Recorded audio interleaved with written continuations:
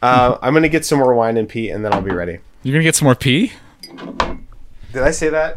You said get some more wine and pee. In that order. Ah.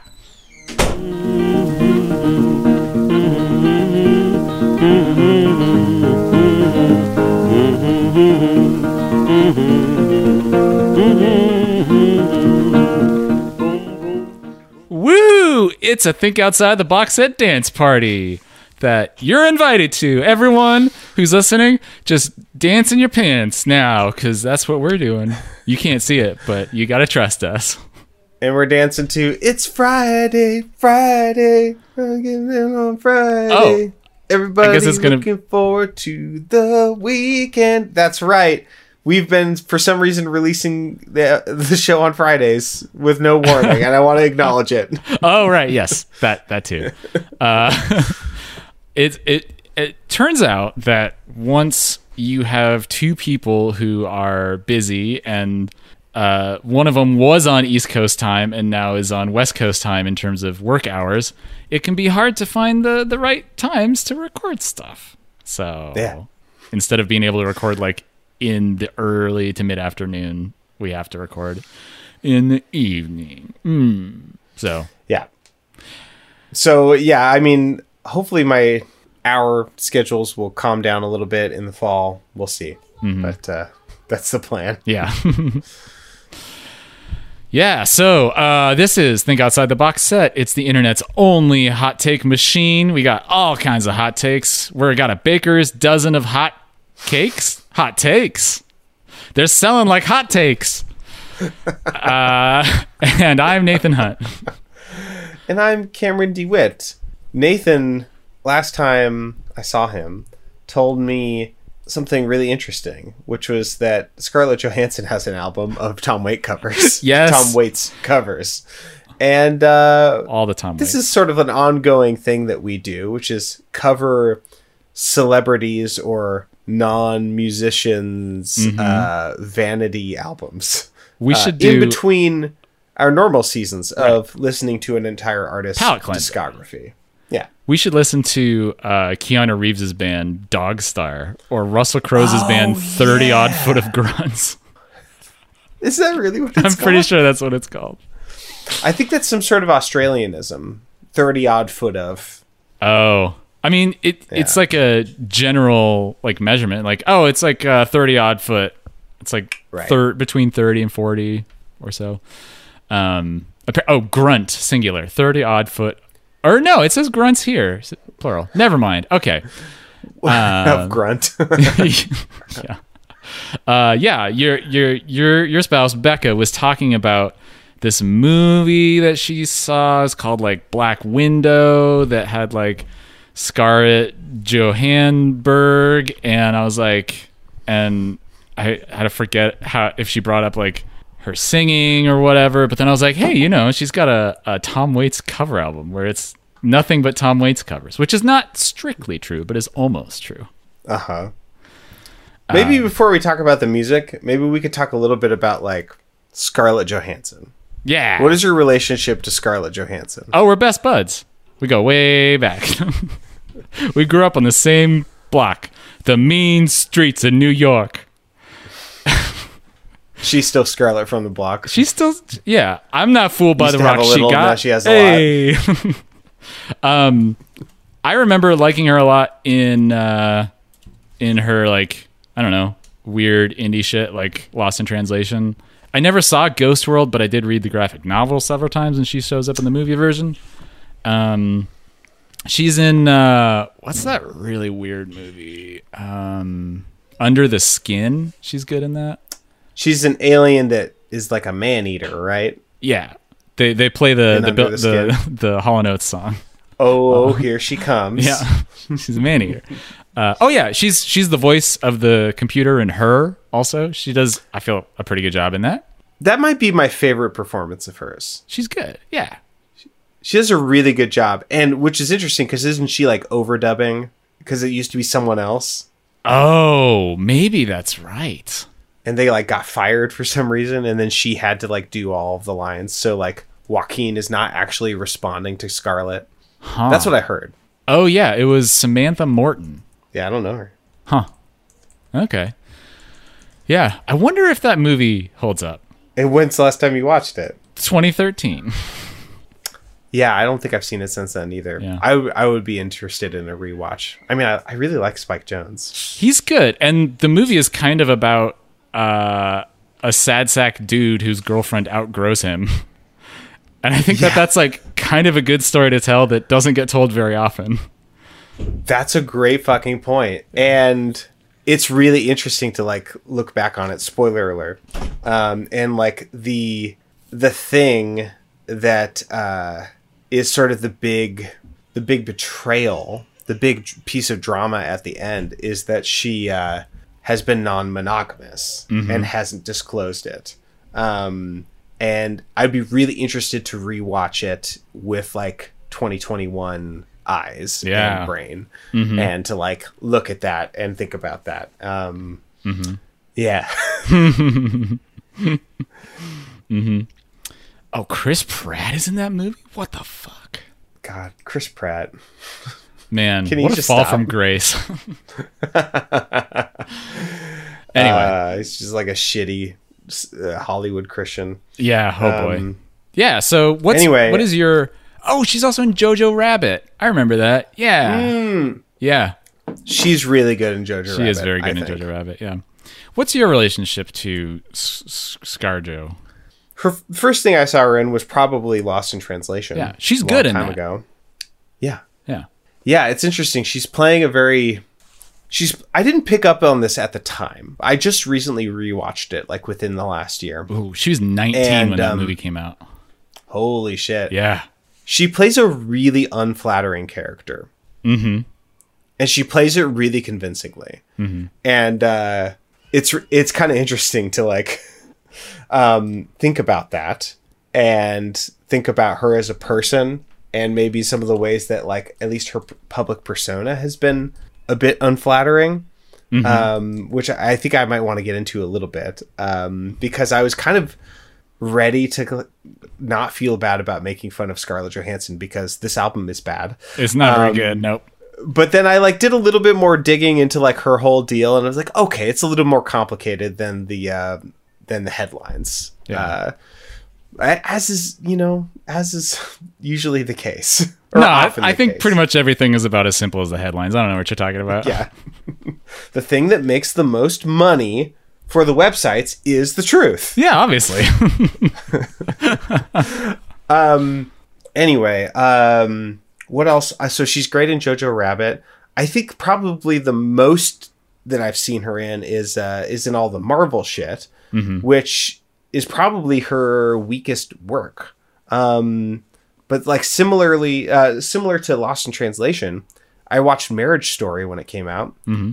She kind of plays a similarly complicated, unflattering character in this in kind of a female archetype of someone who has just realized that they've been conditioned to please all of the men in their life and they have to sort of explode because they're just able to kind of get out of it. Hysteria, I think we call that. Well, take her away to a sanatorium. No, not hysteria. She's just like... I'm an old-timey doctor, and that's what I call it. It's a really interesting kind of archetype to me, which is the marginalized person who realizes that they're marginalized and doesn't know how to make some sort of graceful exit from the commitments that they've made. Yeah. It's just a really interesting thing. She plays that kind of character, I think, in Lost in Translation because her boyfriend is ultimately like pretty nice, but like doesn't have anything to offer her. And he's kind of inattentive. Sort of like, yeah, but he's also there on a work trip, you know? Yeah, I guess that's true, yeah. You know, it's like, I don't think he's doing anything wrong, and she's like kind of disproportionately mad at him. But I think mostly because she just has her character has a lot of figuring stuff out to do. And she's sort of like resenting him for it. But it's also like, yeah, get out of there if like there's not enough room for you, you know? So it's like really complicated. and Marriage Story is like that, but plus a custody battle. Have you seen Marriage Story? I haven't. No, I've heard it's good. I think it's really good, and it's really fucking stressful, but all of that is palatable because of Laura Dern wearing high heels on a couch. Ooh. I like the sound of that. And being incredible. Yeah. She's really good in the movie. And I think she like won an Oscar for it, maybe, as like a supporting character. Anyway, Scarlett Johansson, that's the main stuff that I've consumed of her work.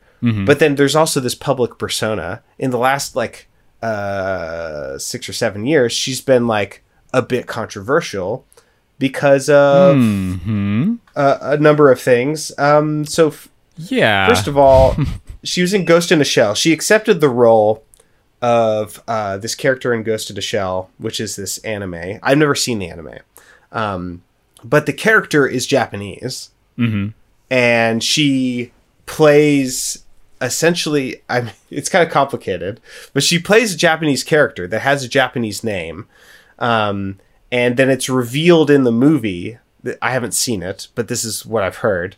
It's revealed in the movie that the original Japanese person whose brain is in the robot Scarlett Johansson body, is a Japanese person, and there's like flashbacks to the real person, but then they put her in a white body, and so it's like kind of like this like problematic transracial kind of storyline that they inserted in to the movie that was not in the anime. Then there's do you also think that's just added in there to try to justify casting her? That's the fucked up thing. I think that's what it is. Oh, yeah, man. I think they're... Yeah. Not to say that there isn't some like interesting stuff to happen with transracial sci-fi. Like, because that happens in the... What's it called? Altered Netflix Carbon. show. Altered Carbon. Yes. And I think it actually is pretty interesting in there. And it's not in the text necessarily, but I think it's dealt with in a pretty interesting way. But because they approached it as like commentary that they can make rather than like a problem that needs to be explained away. Yeah. It's sort of like when they cast Tilda Swinton as the Ancient One in the Doctor Strange movie, and they're like, well, we can't have like a Fu Manchu or like old wise Asian man to further the character growth of this like white man. So this is the only thing that we can think is that she's like an immortal Celtic woman. And it's like, oh, you're so close. You dodged a bullet, but you walked right into another bullet. You fucking idiots. Just make it anyone but Tilda Swinton. Anyway, so there was also some talk that maybe they were doing screen tests to digitally alter Scarlett Johansson's face to make her look more Asian. Oh, what? Yeah, there's some like whack stuff happening in the production of that movie. And what did she... And then similarly, she accepted at one point the role of a trans man in this movie. What's it called? Rub and Tug. I was literally going to say it's called Rub and Tug or something. That can't be right. That can't be it. It is a biographical film in which she would have played Dante Texgill, a transgender man who operated a massage parlor and prostitution ring in the 1970s and 1980s. Yeah. So she accepted that role, but then turned it down. And the big like line that was ultimately, now I know, taken out of context is she said on Good Morning America, as an actor, I should be allowed to play any person or any tree or any animal because that is my job and the requirements of my job. Because transgender people are kind of like trees or animals. It's the isolated from context. It's the classic, I don't care if you're white, black, brown, or purple. Right. Like that sort of polka rhetoric, dotted. Yeah. It's like, we're not talking about you playing a tree. Yep. We would actually probably love to see you play a tree. That would be a tree pretty dope, actually. Or a little animal? Yeah. That sounds great. Just don't play a trans man. Yeah. Or an Asian woman. But she actually goes on to say, well, she also said before that, I would never attempt to play a person of a different race, obviously. Mm-hmm. Which isn't Isn't entirely true. strictly But I don't true. know how much of that was in her control or like Right. yeah, anyway. Yeah. But she goes on to say, I recognize, so she's talking about in an ideal world, as an actor, I should be allowed to play any person or any tree. I think she says that and it gets cut out of the context. Right. But she says, I recognize that in reality, there is a widespread discrepancy amongst my industry that favors Caucasian, cisgendered actors, and that not every actor has been given the same opportunities that I have been privileged to. And that she goes on to say she supports diversity in every industry. And then she, in a different interview, she said there's other voices that have more to say on this subject that probably need a microphone. She said, adding, yeah, I think I'm done speaking on that subject. She also went on to say, and she's gotten flack for this, but I think that there's something here in maybe kind of a John Mayer kind of way. Mm-hmm. She says, I don't think actors have obligations to have a public role in society. Some people want to, but the idea that you're obligated to because you're in the public eye is unfair. You didn't choose to be a politician. You're an actor. I think that there's a morsel of truth here. Yeah. And the way she's putting it is passing the buck, and I think it's kind of fucked up. Yep. But if she were to say it this way instead, what if we didn't look to our actors to have the right opinions on everything and didn't think that they were responsible to be like, as, you know, just like these like perfect individuals, like the more in the public sphere you are, the more perfect your ideas should be, Right. You know, or Yeah. like, yeah, it's cause it's like, she's got a point. She's putting her energy into figuring out how to do the craft of acting. Yeah. She's not making policy. And, you know, like we should be allowing people and expecting people to be good at the things that they are saying that they're good at. But instead, we're holding everyone to this expectation of performance of morality and of non-ignorance, enlightenment, you know, but no one's doing a good job at what they're supposed to do. You know, it's like the politicians aren't even like doing, you know, a good job at like, because they're so focused on their performance. They're Yeah, not like, I don't know about that, Cameron, because the Democrats put on some kente cloths for like Black History Month. So that, I mean, I think that they're pretty good. And they said, thank you for your sacrifice to George Floyd. So I think they got it pretty figured out. Oh, Nancy. What a girl boss. Slay.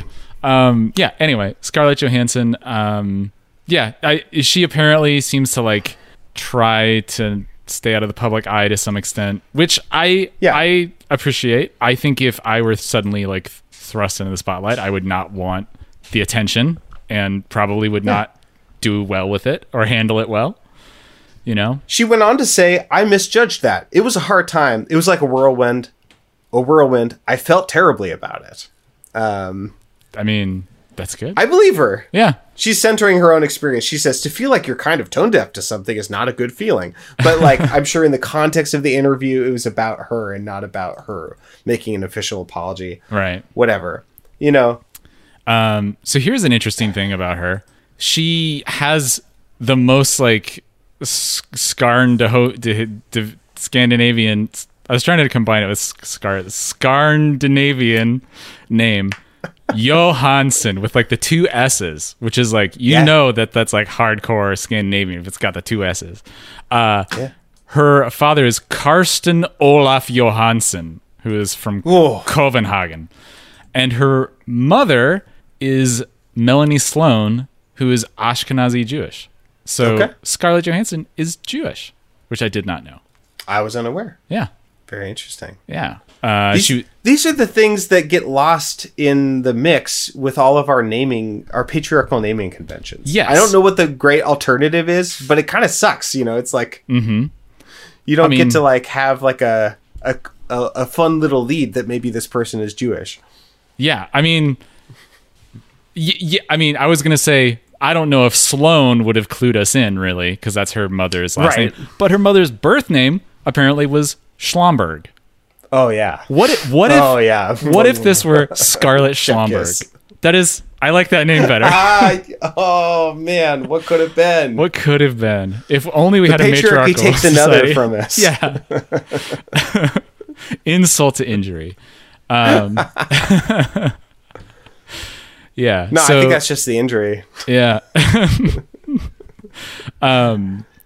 Let's see. She was born in 84, so she's a couple years older than we are. And she apparently grew up in Greenwich Village. Yeah. So maybe she didn't used to have a little, now she has a lot. Well, I don't know what Greenwich Village was like in the 80s, though. I don't know either. I mean, it's like pretty hoity-toity now, but yeah, I don't know what the vibe was in the 80s. All right, should we get into... Okay, well... Let's talk about this album. It comes out in 2008. It is her first release, although she recorded an album with Peter Yorn called Breakup, which was recorded in 2006. So 2 years before this album comes out, but it doesn't get released. Who's Peter Yorn? He's like some guy, you know. He does some singing and plays like music or whatever. He's like a songwriter. I don't know. But that doesn't get released till 2009. So this is her first released album, not first recorded.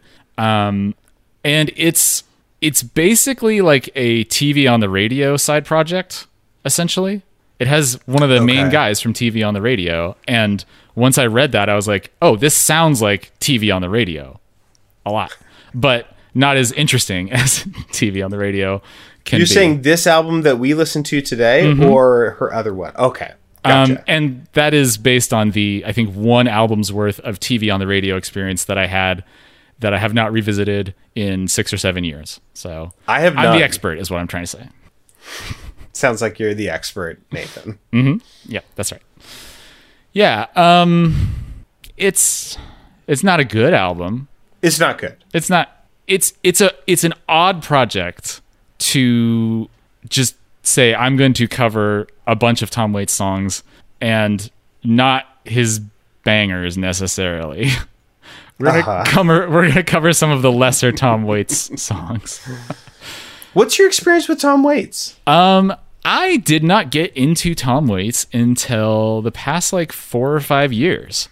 But once I did, I fell hard for his latter period, his Kathleen Brennan period, where after he meets his wife, now wife, she wasn't the wife at the time when he met her, Kathleen Brennan, and she radically changes his approach and his songwriting.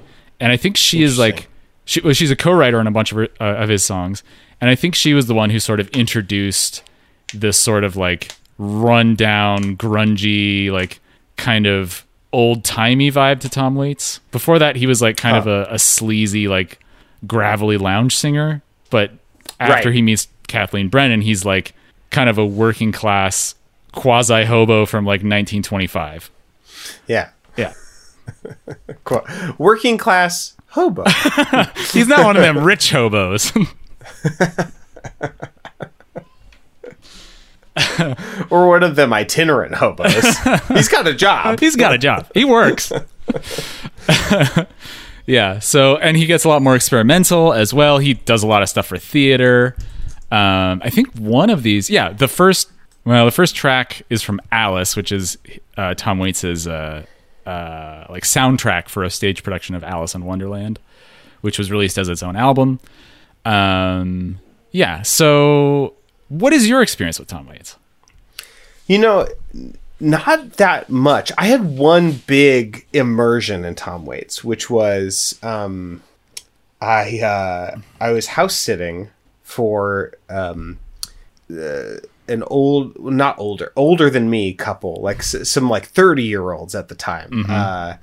I was I don't know, 18-year-old, I think, or 19. I was house sitting for this couple from my church and walking their dog every day. Mm. And at one point, my friend Kyle came over and spent the night, and we were just looking through their DVD collection, and they had this 5-hour-long bootleg Tom Waits DVD. Whoa! And it was just this big, poorly edited together supercut of all of these different concert recordings and talk show appearances and things like that. Mm-hmm. And we watched the whole thing. Wow. We watched it all sober too, which is wild to think. Like, that is wild. I can't imagine like doing that now without like smoking some weed or drinking something. Yeah. But we did. We watched this whole thing sober, and like I think there may have been a little bit of drifting in and out of sleep. Mm-hmm. But that was like my first exposure to Tom Waits. Like for some reason we decided to watch this thing, and I was blown away. Like it was like the Fernwood Tonight performance where he's like performing The Piano Has Been Drinking. There's this big one-man show theater piece where he's like at this like gas station set, like singing these jazz songs. Mm-hmm. Like it was a lot of stuff.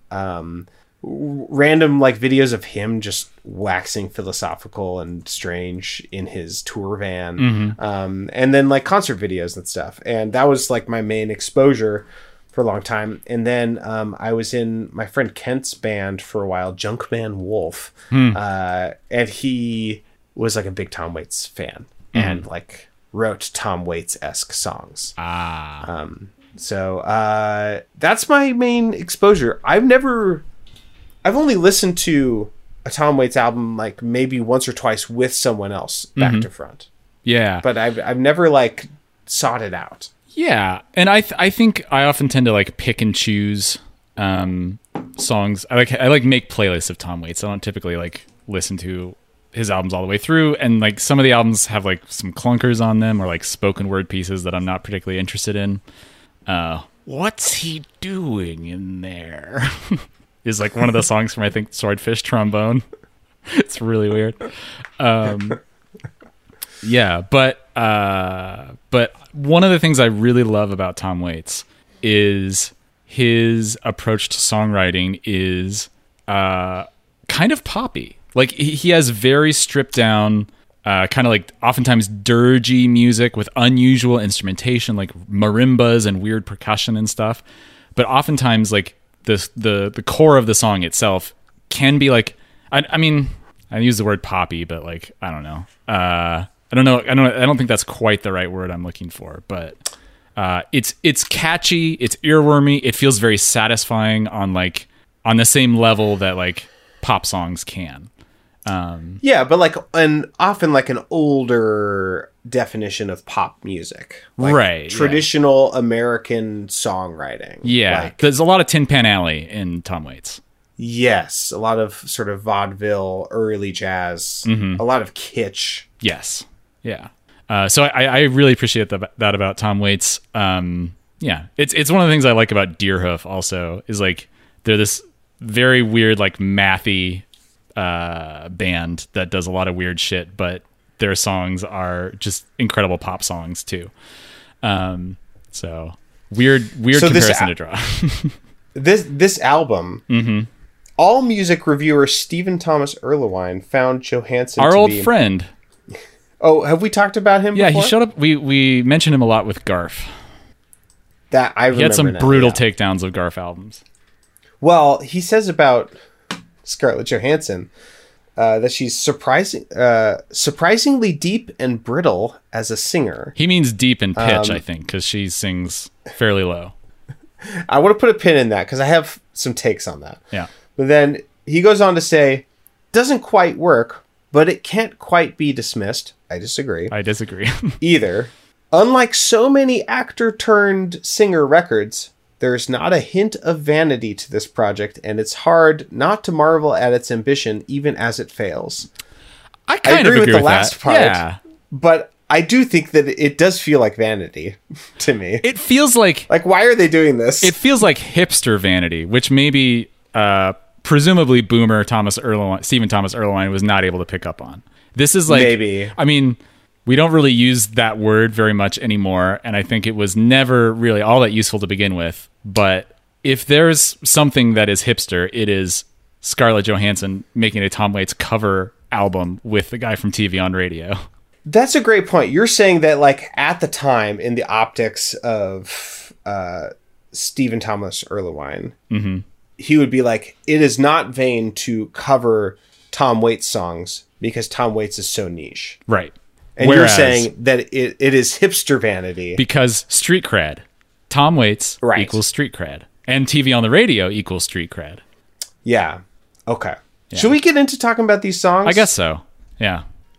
I'm glad we found a way to fill up this much space because I do not want to talk about this album for very long. And I don't have very much longer to talk with you. Yeah. Oh, good. Yeah, this album fucking sucks. I really disliked it. It's profoundly boring, unfortunately. Yeah. David Bowie shows up for multiple songs, and A, you can barely hear him, and B, it's also very boring. I think part of it is it feels like a lot of the instrumentation is loops.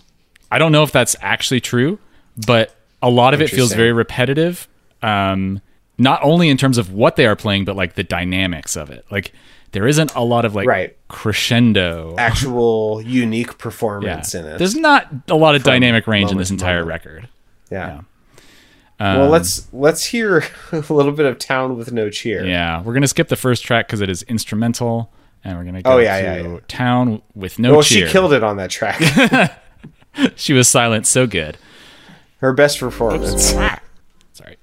Premature.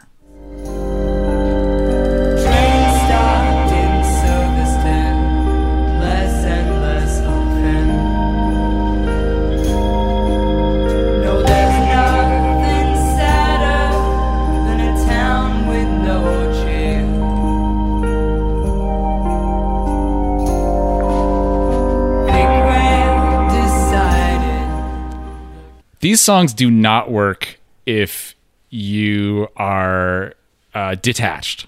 No. Just full stop. It is like... Full stop. She is the most like detached pre-Lana Del Rey. Like this is before Lana Del Rey's like first album came out, I think.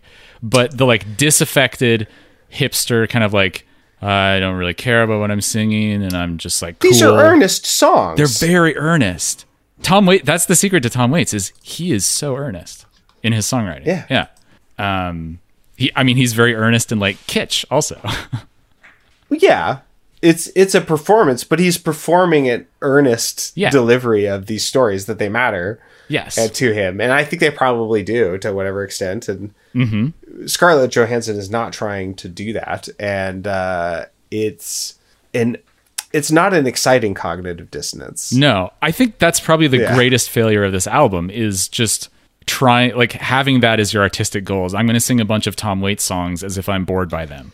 Have we heard Scarlett Johansson sing at a high level before? Is this a thing that she can do? Is there precedence for this?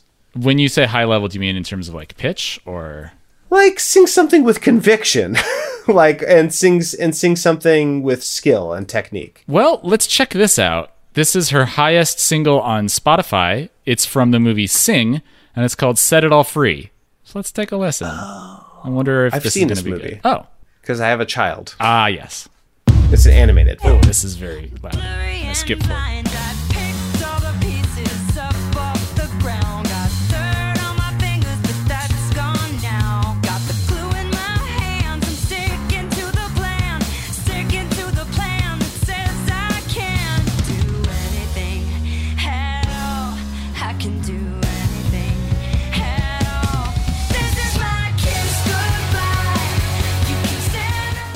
So she's not belting it out, but it sounds like she actually... Oh, she's like the porcupine. Oh. Why did I say it that way? I don't know. Porcupine? I don't know. That was awful. A porcupine hat. Yeah, so she's not like belting it out she's not singing from her guts necessarily, but it does sound like she cares what she's singing about, which is not really true on her Tom Waits album. I'm just like... I did not know that was her.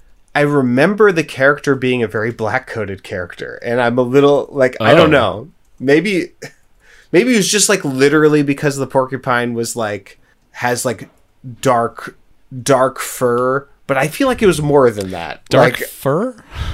Well, porcupines have fur as well as quills. Right, okay.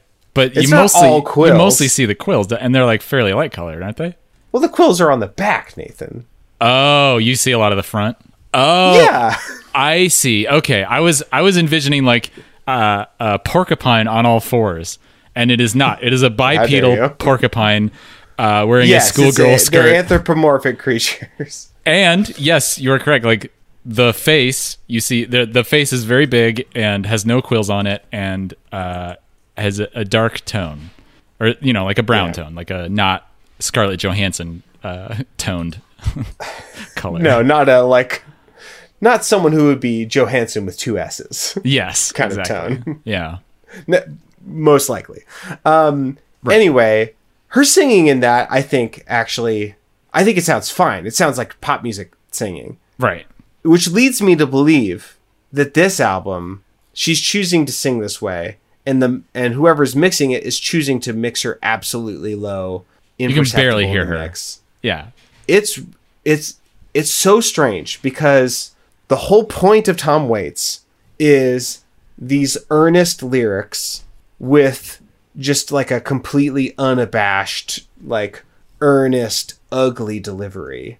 Mm-hmm. And she's singing, like you said, so disaffected in a way that you can't even hear the words. And even if you could hear the words, you just like, I couldn't listen to the lyrical content of any of this because, and I had the lyrics in front of me, but I was so bored by her singing. Yeah. This is the thing. Let's not do this for every song, but let's compare the Tom Waits course. version.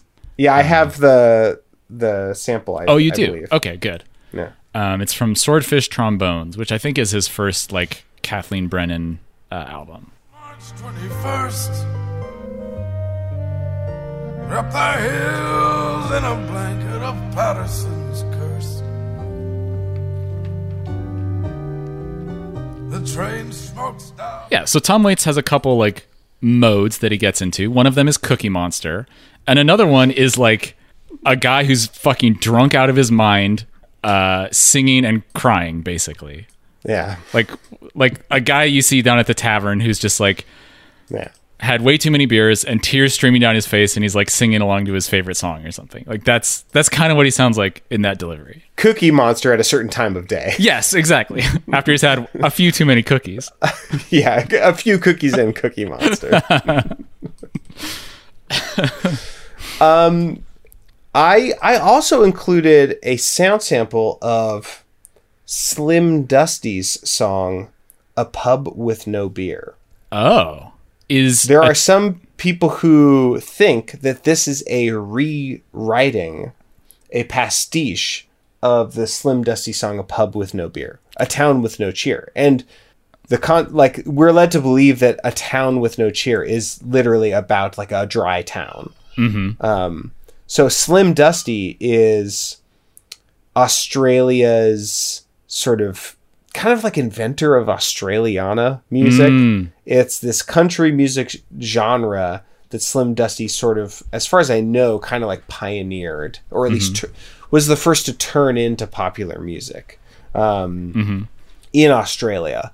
And Australia, because its colonization happened so late before globalization, it has a really strange national identity when it comes to the colonizers, at least. Yeah. I mean, obviously Aboriginal folks, like some people still in like the Aboriginal communities, as far as I'm told, still know the millennia old songs, air quotes, that are literally directions on how to like navigate the bush. Oh, like, wow. So obviously they have a very strong national identity. Yes. But the colonizers have like just a really messy national identity. And so there are some people who have latched on to Slim Dusty as like, oh yeah, Slim Dusty is Australia culture. But there are a lot of people that I met in Australia who are like, that shit's pandering, that shit's really embarrassing, and that music is bad, and it's the kind of kitsch that we didn't ask for, and can't we just be another part of the Commonwealth and watch BBC shows? Like, we don't need this. Yeah. That's hilarious. It's funny that you say that, because I think this is the only Tom Waits song I've seen set in Australia. Well, here's the other thing. He says Patterson's curse, and in the sound sample that we heard, Patterson being, and I made this genius annotation if you're following along in the lyrics. It's in reference to Banjo Paterson, the Australian poet. Ah. Literally named Banjo Paterson. At least that's how he was published. And he wrote Waltzing Matilda, which Tom Waits is known to play and has recorded. Mm-hmm. But yes, I don't know how often Tom Waits engages in Australiana, but he does in this song. Mm-hmm. So, yeah. Oh, yeah. So let's listen to Slim Dusty. Yeah, Slim Dusty. But there's nothing so lonesome, morbid or drear, than to stand in the bar of a pub with no beer. The little It's hilarious. miasma at the end there. Oh boy. Beer. Yeah. I'm about to sometime early next year release an album with an Australian and a New Zealander who also lived a fair amount of his life in Australia. And there's one original song in it that is by the Australian, or it's a tune with words. It's like an old time tune with words. And it's really interesting because like we had a conversation of like the New Zealander was like, hey, do you have this sort of like, you know, integrated accent because you've been in the States for so long, but is there any possibility, like, do you want to like lean into your Australiana a little bit to make this like a bush tune, you know, like, do you want to do that? And then we had a conversation about that. I will leave it up to the listener to determine whether we went in that direction or not. Ooh, teaser. Yeah. Anyway, Slim Dusty, that's hilarious. like that sort of also just the it's name. So weird to hear. So yeah, Slim Dusty, yeah, it's great. Yeah. There are people who have gone on, oh god, I wish I remember his name. There's a person who wrote modern sort of Australiana folk songs that I think is really fucking good, and I played at a couple festivals with him when I was down there. If I remember it, I'll put it in the learn-in links. His name is Chubby Cleanly. Chubby Cleanly. He's the opposite of Slim shit. Dusty. That's hilarious. That's like a old jazz pianist. Yeah. Okay. Should we get to another Scarlett Johansson song? How about the David Bowie one? Falling Down. Yes, let's which is do that. originally from Big Time, the album from Tom Waits. For she loves you for all that you're not. Falling down, falling down, falling down, falling down. You forget all. So after I took that sound sample, instead of just replacing it, I took an additional one to hear the part where David Bowie is ostensibly on this track. So let's listen to David Bowie supposedly being there. Go on, put your ear to the ground. You'll be hearing that sound. Falling down, falling down, falling down. Scarlett is hard to hear, but the backing vocals are nearly impossible to hear. Yeah. I wonder how much they had to pay him for that. Yeah, honestly. Because she's not like a big star at this point, right? I not anywhere as much as she is now. She had been in Girl with a Pearl Earring. She had gotten like a lot of like respect Sure. among people who know movies for like, well, Lost in Translation, and then of course The Girl with the Pearl Earring. I think that she won a BAFTA for Lost in Translation. She was in The Prestige in 2006, so maybe she was starting to get pretty big, because Prestige was a pretty big movie, right? Oh yeah, I forgot about that. I like that movie. We were ragging on Christopher Nolan in our Patreon show, but I actually really like The Prestige. I actually have not seen it. I've been meaning to for years. I think it's really fun. Yeah. David Bowie is in it, actually. Oh, right. He plays Playing Tesla. Nikola Tesla. Bringing it back around. Oh, yeah. Yeah. Yeah. Okay. Support.boxset.website. Yeah. kick us a few bucks, you get access to our weekly mini show. Yeah. We spent a long time. If you like this, We spent a long time If you're talking about the getting tired Matrix of- trilogy. if you're getting tired of like how often we maybe we miss a week or we do it later on in the week, the backlog of Patreon content will hold you over. Yes. It's very inexpensive. Yes. It's the thought that counts. Just go support it. Yeah. Anyway, we've only talked about 2 songs. Maybe You we had a should sound move on. sample for this one. Yeah, is she affecting a Bowie voice? And then I had a sound sample of the original. Oh, okay. Yeah, let's listen to the Bowie voice, because it kind of sounds like she is just a little bit. Then get caught. For she loves you for all that you're not. She's got a little tinge of Bowie. Because Tom Waits is not doing that in the original. Do you want to play the original? Yeah. Gonna choose you for standing so tall. Gonna take a swig of that poison and like it down on for silver. That's so much better. Oh my god. My theory is that the reason they did the backing tracks the way that they did, just a wash of noise and distortion and crunch, is because Scarlett Johansson's singing there's no affect to it. There's Right. no editorializing at all. It's just a recitation of the lyrics, basically, that happen to be on, I guess, the pitches. Yeah. I guess. And yeah, but when Tom Waits sings, like, this isn't always the case. I've heard some pretty challenging instrumental arrangements, in his records before, but a lot of the time it's just really pretty, palatable, understandable music that has counterpoint and has part writing as opposed to just this wash of noise. Right. Because his voice is all the noise that you need. Yes, exactly. Although he does get into some like pretty noisy percussion or like quasi-industrial Yeah. music from time to time.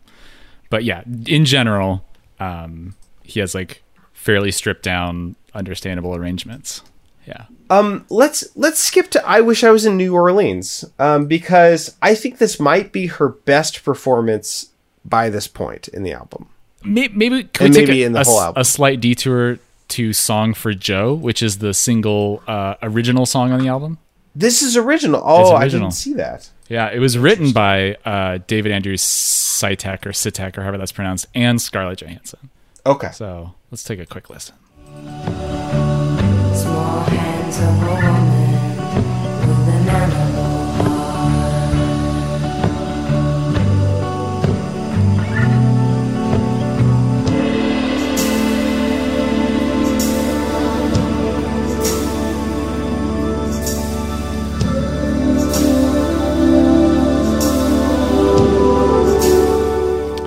This is some of the better like music on the album, I think, Sure. and like arrangements.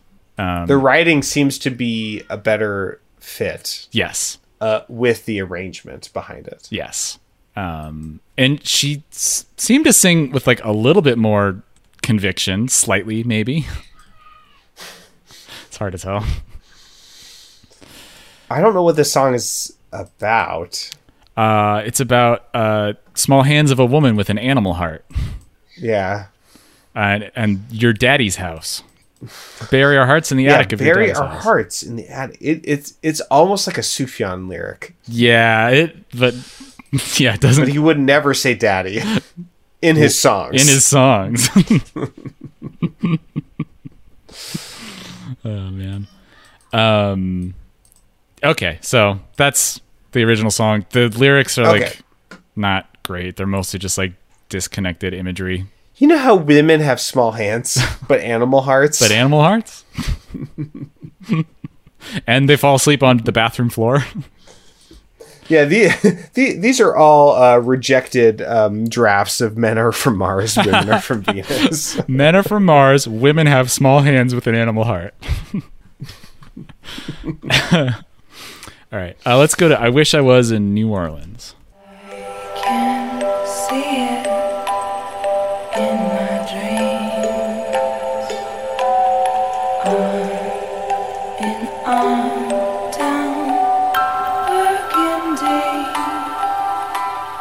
bottle and my friends and me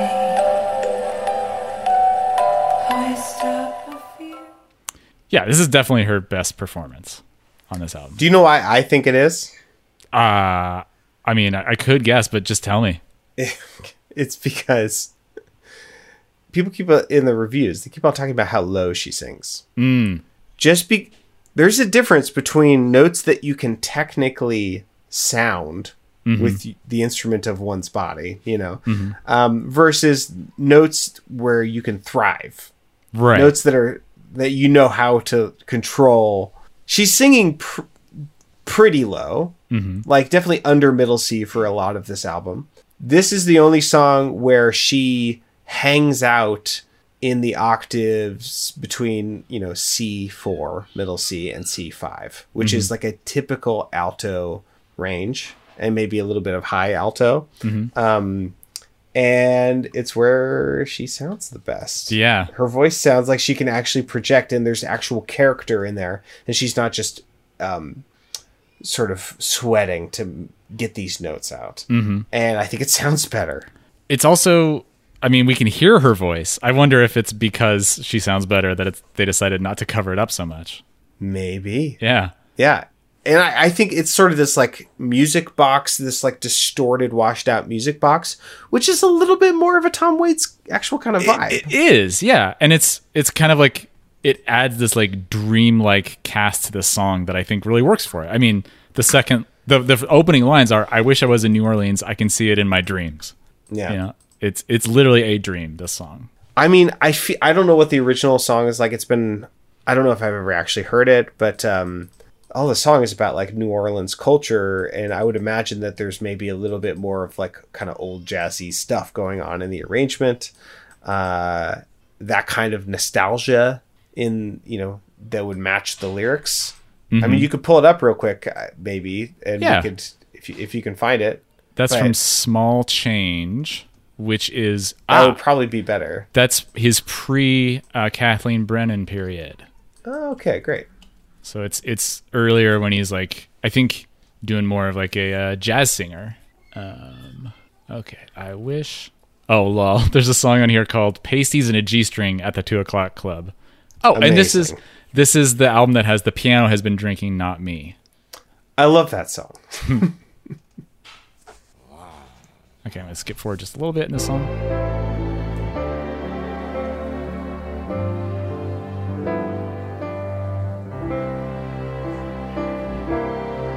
I thought he was going to start singing orchestra jazz. Yeah. I'm going to skip forward a little bit more. I was in New Orleans. It's very like Randy Newman. Yeah. In my dreams, arm in arm down Burgundy. Okay. Yeah. I think this is the one song on the album where I feel like they sort of have a take. Yes. And something to offer. So I want to give credit where credit's due. Yes, I agree. The one song that I was the most familiar with in this album is "I Don't Want to Grow Up." The Tom Waits song "I Don't Want to Grow Up," and I thought this was the stupidest arrangement for kind of one of the most special songs, in my opinion, that Tom Waits has. Do you want to play the original first? And then your sound sample? Do you want me to do your sound sample of the original? Because I have one also. Oh, either one. I don't care. Okay. I think mine's a bit longer, if you know what I mean. Here is Tom Waits's. Oh, the face that Cameron just gave me. Oh, boy. He mad. Okay, here's the original. How do you move in a world of fog? Always changing things. Makes me wish that I could be a dog.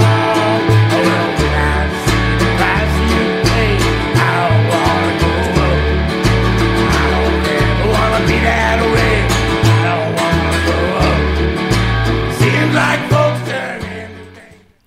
I thought this was a Ramones song because the Ramones did a cover on their last album, and I went through a phase where my uncle gave me all the Ramones albums, and I listened to some of them and pretended to try to get into the Ramones. It says cover by I Don't Want to Grow Up by Ramones. It's confusing because what they should say is covered by or covered as. Yeah. So here's It's a here's Tom Waits song. This is the Ramones version. How do you move in a world with fog that's always changing things? Makes me wish that I could be a dog. When I see the price that you pay, I don't want to grow up. I mean, it definitely Also fits. great. It's great. Yeah, it definitely fits the Ramones style very well, and their Yeah. arrangement of it is very Ramonesy. It's good. What I like about this song, and I want to talk about this before we approach the Scarlett Johansson version, is that it starts out kind of petulant. It's just like, Peter Pan, like it's very sort of like self-centered and just like It's very you childish. don't understand. It's very childish. When I'm lying in then- my bed at night, I don't want to grow up. Is the opening line? Yeah, It's like a little I don't kid. want to be a good Boy Scout. I don't want to learn to count. Yeah. I don't want to have the biggest amount. There's some great stuff in there. Yeah. That's like some kind of like very self-centered things, but then some other things that are like, I don't want to like even be upwardly mobile. I don't want these things that, I'm Yeah. already skeptical of. But then there's this really heartbreaking lyric, which is, well, when I see my parents fight, I don't want to grow up. They all go out and drinking all night, and I don't want to grow up. I'd rather stay here in my room. Nothing out there but sad and gloom. I don't want to live in a big old tomb on Grand Street. Ooh. There's like trauma in here too, of just like the trauma of being a kid. And I think it's like a really powerful song. And I think his delivery is really wonderful. It's like, I think acoustic and highly distorted electric guitar in the Tom Waits version. I think it sounds really cool. And I love that he's singing he sounds like a drunk old man, but he's singing as a kid. Yep. There's something really special about that recording. And then Scarlett Johansson decided to do it, and it sounds like this. Sounds like this. The price you pay, I don't want to grow up. I don't ever want to be that way. I don't want to grow up. Seems like folks turn into things they never want. The only thing to live for. Yeah. 80s pop music. The clapping is awful. It's really bad. It almost would be like the double time like beat behind it would almost work if it wasn't for the It's really bad. You could make this song work as like an 80s dream pop song. I think you could. I think that was their idea, but I do not think that it worked. They did not pull it off. No. And You then need to be the worst more part like, is, like New Order or something. This needs to sound like Blue Monday. If you want to make it an 80s like dreamy pop song. yeah. I think these like the worst part I think is these like trauma lyrics that I was talking about. This is how they're delivered. Yeah. I think Any second now. well, I had to guess which one. I think it's this one.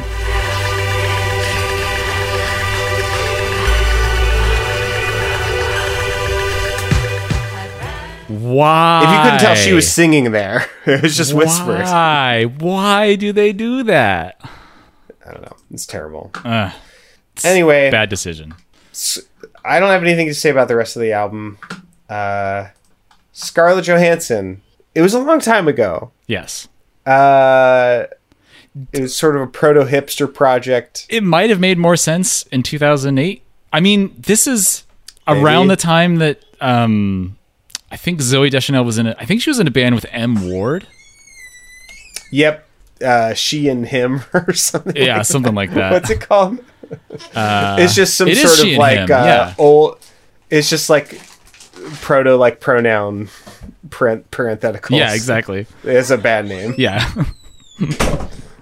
But just the on band default goes by settings. she and him pronouns.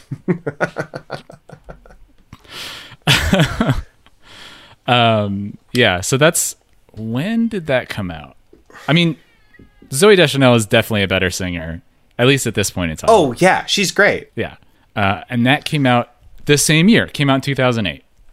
Yeah, I hate to pigeonhole this in a like pretty girl actor who finds a like more competent like male musician.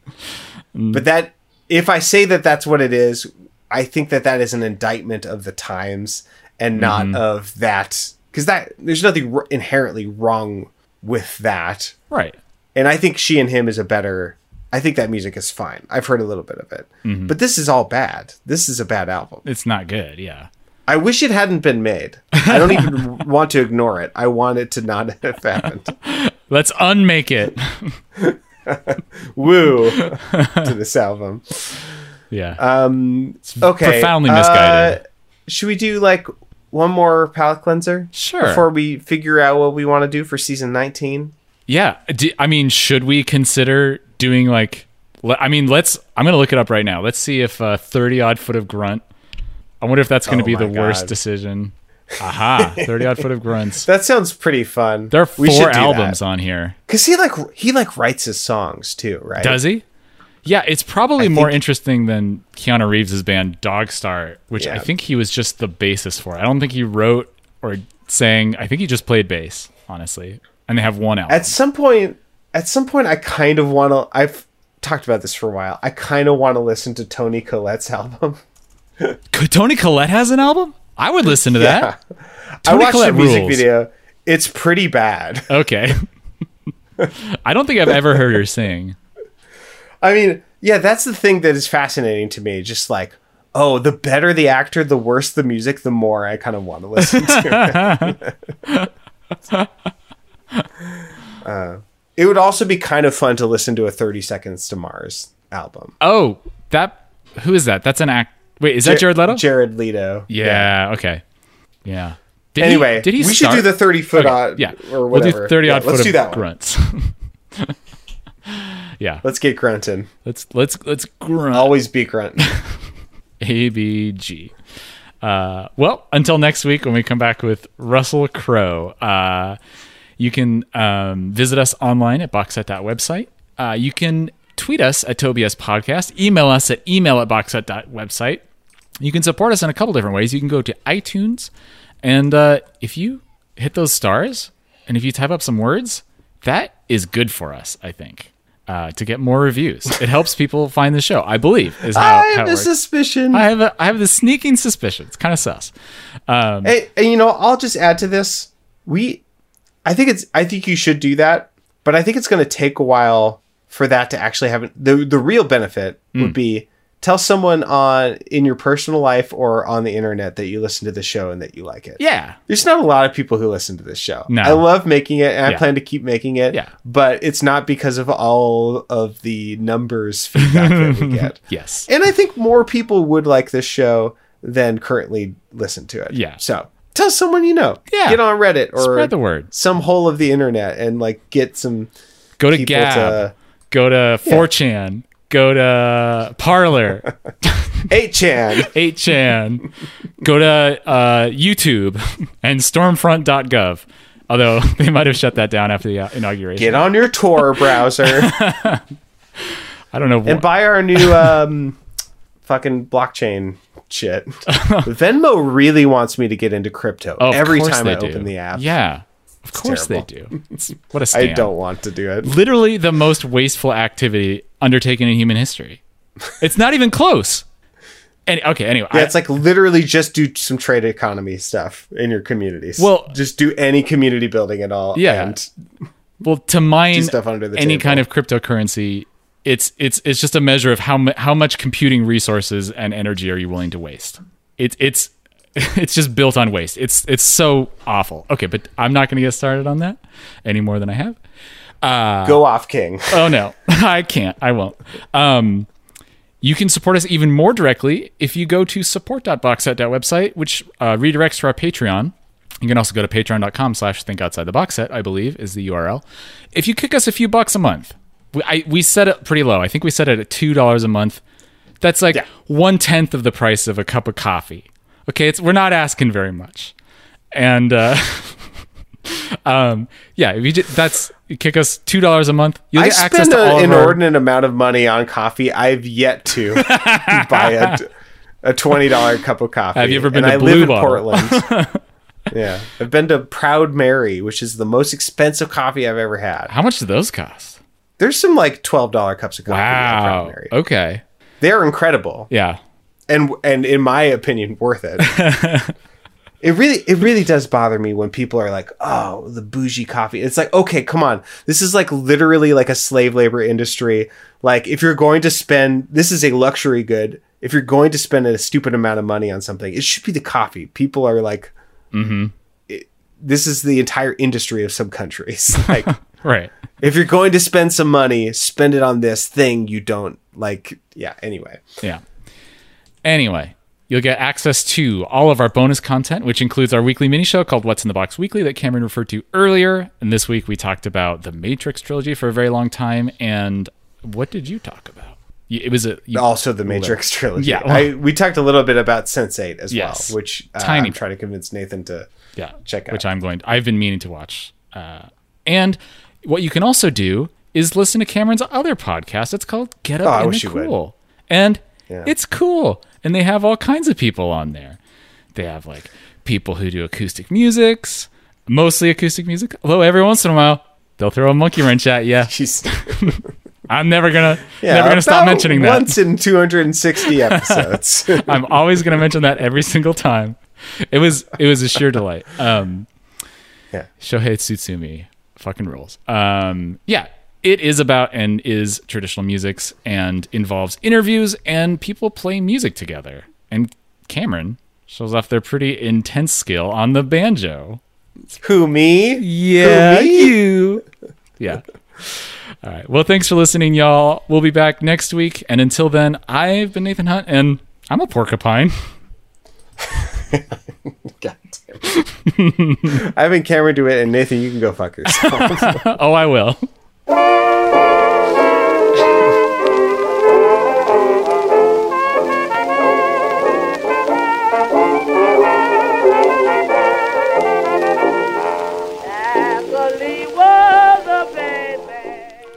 I feel like saying that someone has an intense skill at the banjo is a backhanded compliment. What is And I what? can't quite put my finger What? on Why? it. I can't see how that could possibly be true. Maybe I'm just too steeped in like friggin' weirdo like rock wannabe musicians who say dumb stuff like that. Dude, he's got like an intense skill. Yeah. Is it good? It's intense. It's intense. It's a lot. Maybe that's it. Maybe it doesn't actually like carry the connotation that it's good necessarily. It's just like overwhelming. Oh boy, the banjo playing. Wow. It'll All bowl I you can right say. over.